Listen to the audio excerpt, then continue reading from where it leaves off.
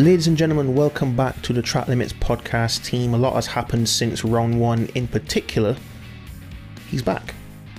The Spaniard El Matador, Fernando Alonso himself. So we're going to dive into some key points of his career leading up to now and what we think here at Track Limits podcast on the move by Cyril Abiteboul and team boss of Renault. So take it away, Phil.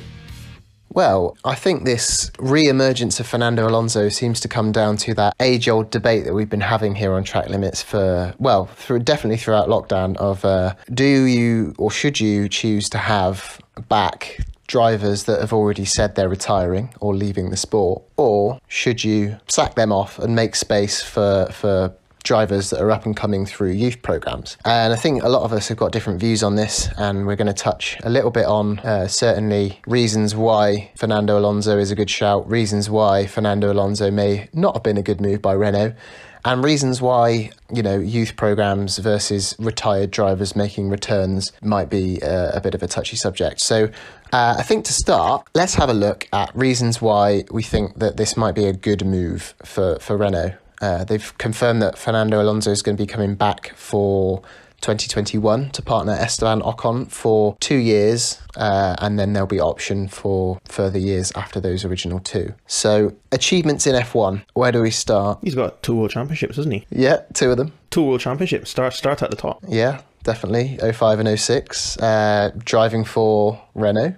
So he's been a champion in the team that he's returning to. It's a bit of a love story there. He was runner-up in 2012 with Ferrari as well, wasn't he? Yeah, 32 race wins he's got, or 31? Yeah, 32, I think. 32 race wins, nearly 100 times on the podium. He's definitely been around in F1. Well seasoned. Yeah.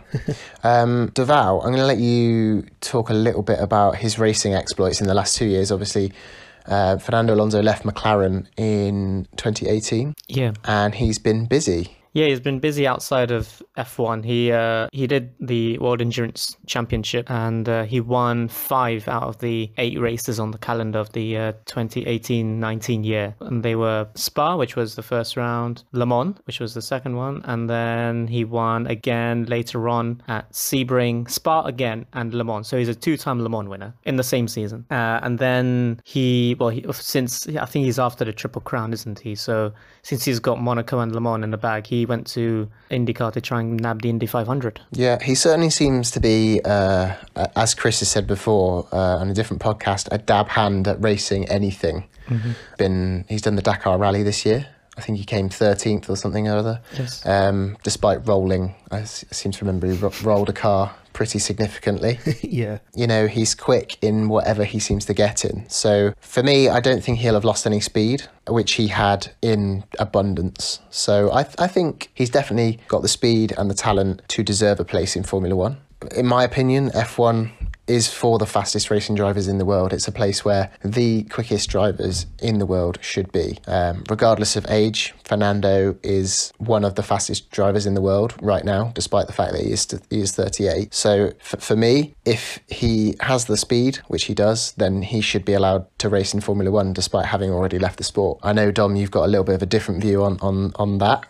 Would you care to share with the viewers your view on returning retirees? I've got a bit of a PM pod about it with regards to younger drivers. The way how the current ladder into F1 is that obviously you start in karting and then you work your way up through F4, F3, F2 into F1. And then sometimes, depending on age and availability of seats, sometimes they go across and do like a European Formula Championship or something as a filler gap between F3 and F2, so there's many different routes to get to F1, and also some of the guys currently on the grid haven't actually gone through the full F3, F2 to get to F1 either, but that's typically the norm. But it doesn't cater very well to someone who's been really, really quick, like say, for example, Stoffel Van Dorn, and he's an example that I want to make in my point. Van Dorn came all the way up through the ranks, and he was the prodigal son. He was supposed to be the next big thing to come out of junior categories, and there was nowhere for him to go. But McLaren kept him. At the time, it was Alonso and Jenson Button driving a car that, let's be honest, didn't have the pace in it. The two of them, Alonso in particular, were able to wrestle what little it could do and make the most of it. Then They stuck Stoffel in the car after Alonso's horrific crash in Australia, and he got 2 points in Bahrain, and everyone's like, yes, the prodigal son, everyone, you know, it's all going to be good. And then the car got worse, but with Alonso at the wheel, it was like, okay, you couldn't really tell that the car was getting worse because he was driving it that much harder. But then how do you expect a rookie to go up against someone like Alonso,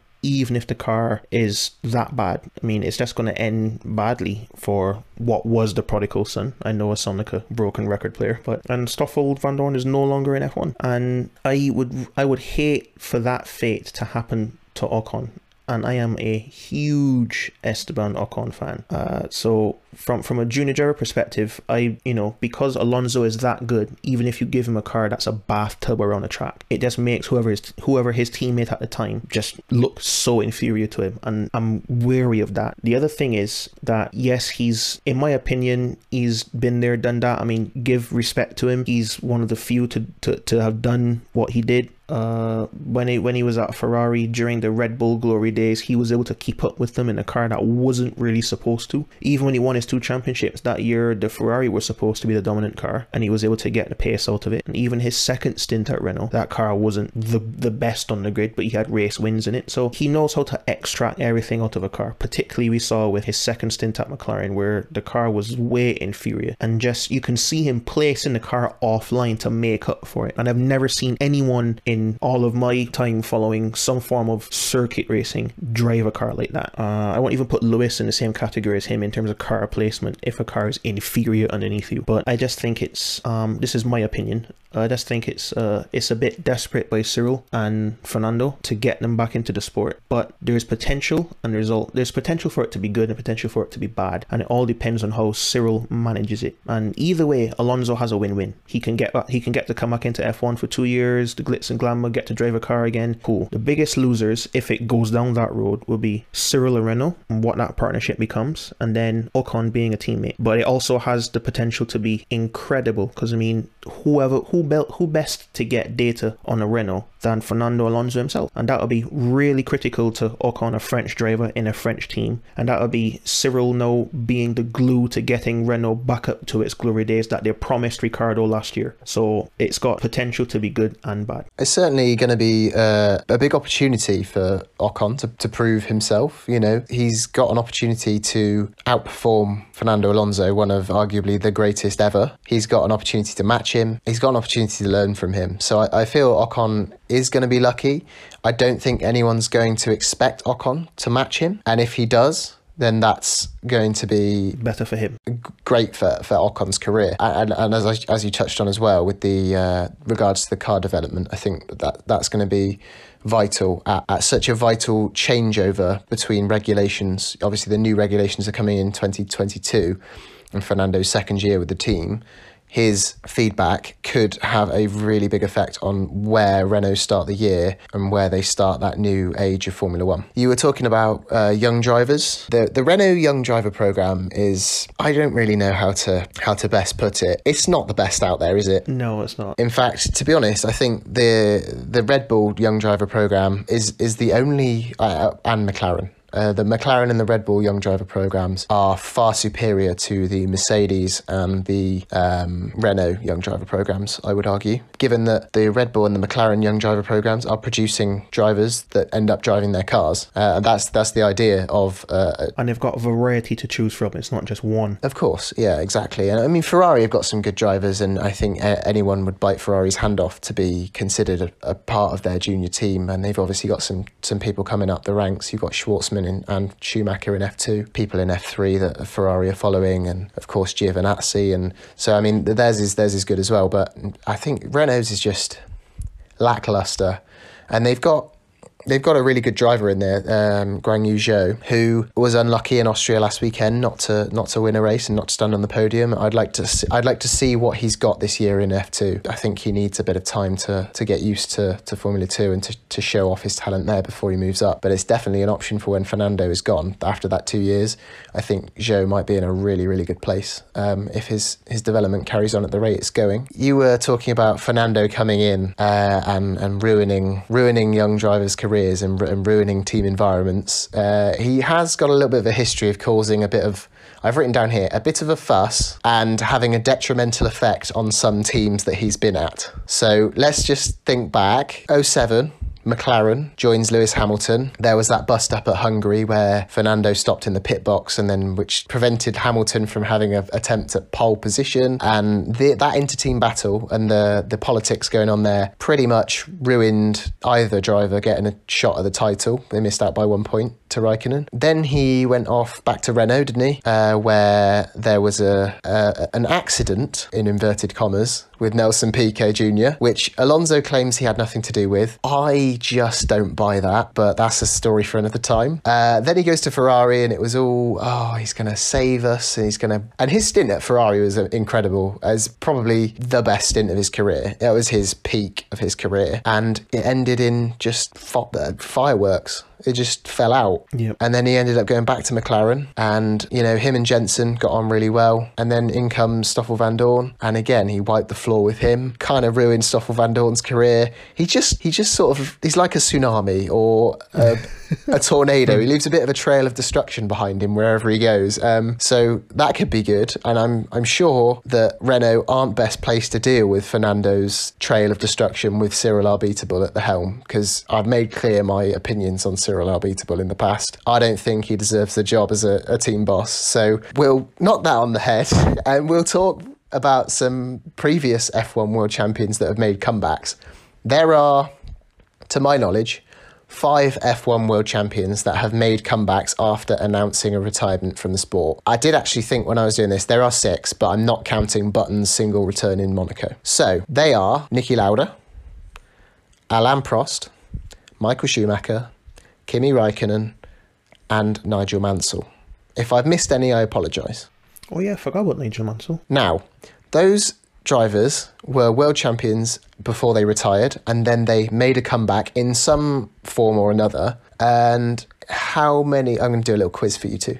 How many of them won a championship after coming back, having retired? Do you think, out of the 5 of them? 2. 2. Deval, what do you think? 1. Okay, Dom, you're right. Do you know which ones? Prost and Lauda. Yeah, Prost and Lauda won championships after a break from the sport. And then 2 of them had race wins. Yes. Yep. And that's Raikkonen and Mansell. And Schumacher is the only one not to have had a race win or a championship, but he stood on the podium once. Mm-hmm. He also had a pole position as well. Well, on track. Yeah, on track. So for me, Alonso's got a lot to live up to. Of the 5 drivers, they've all had at least a podium or more. So is the Renault the best car for him to be making a comeback in order to compare with these drivers, do we think? I don't know. What would you say, Deval? I haven't seen the Austria race that happened on the weekend, so I don't know the pace of the Renault.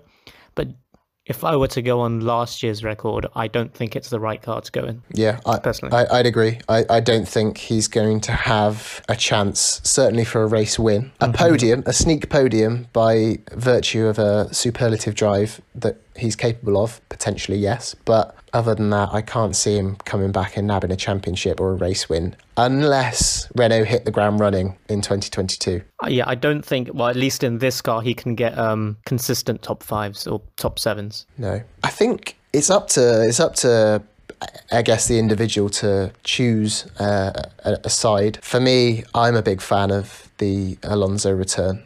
I think, he's got a huge fan base. He's Fernando Alonso. He's exciting to watch. He's going to be that person that's bringing you those underdog performances. Whether he should be putting in underdog performances is another question for another time, but I'm certainly a fan of it. I know, Dom, you were a bit put out by the news, and I think, Deval, I don't know, what's your opinion? Mine's, I guess, impartial, but still kind of, you know what, it's good that he's back, I guess, because I guess let's start with the negative first, that I agree with Dom that he came in, he's probably ruining the chances of younger drivers coming into the sport, because he has obviously had his time, he's got 2 world champions, but he's, on the other hand, he is still fast. Like if you were to have like a graph of his pace, yes, he would but his pace would drop down slowly, whereas other drivers who have gotten older with age, their pace would have dropped down a lot sharper. So I think he's still a reliable, quick driver to have in a team, and he has sort of a big personality and fame that he can, I don't know, sway the team, whether in a good or bad way. But yeah, I think let's see what he does in 2 years, I think. Yeah, I think that's a good way to end. I'm really looking forward to seeing what he can do. I've got an interesting, well, when Deval mentioned that, I actually wasn't thinking about this at all, but maybe what Cyril is hoping from Fernando Alonso is what Kimi is to Alfa Romeo right now, what Massa was to Williams in his last year there. You know, someone with the experience to try and help bring the team back to what it was, or in Alfa Romeo what they want to be. You know, have an experienced head to try and, you know, build and develop. Hopefully that's what Cyril's after. And if it's that route and he manages well, and he manages that relationship well, then yeah, Renault have a very, very good future ahead. Well, we'll see what he can do come next year. I for one am certainly looking forward to seeing it. Thanks very much for listening. This has been Track Limits Podcast. And don't forget to like, follow and subscribe to our channel. And if you have any comments, feedback is always appreciated. Drop your comments down below and we'll see you at the next episode. Cheers.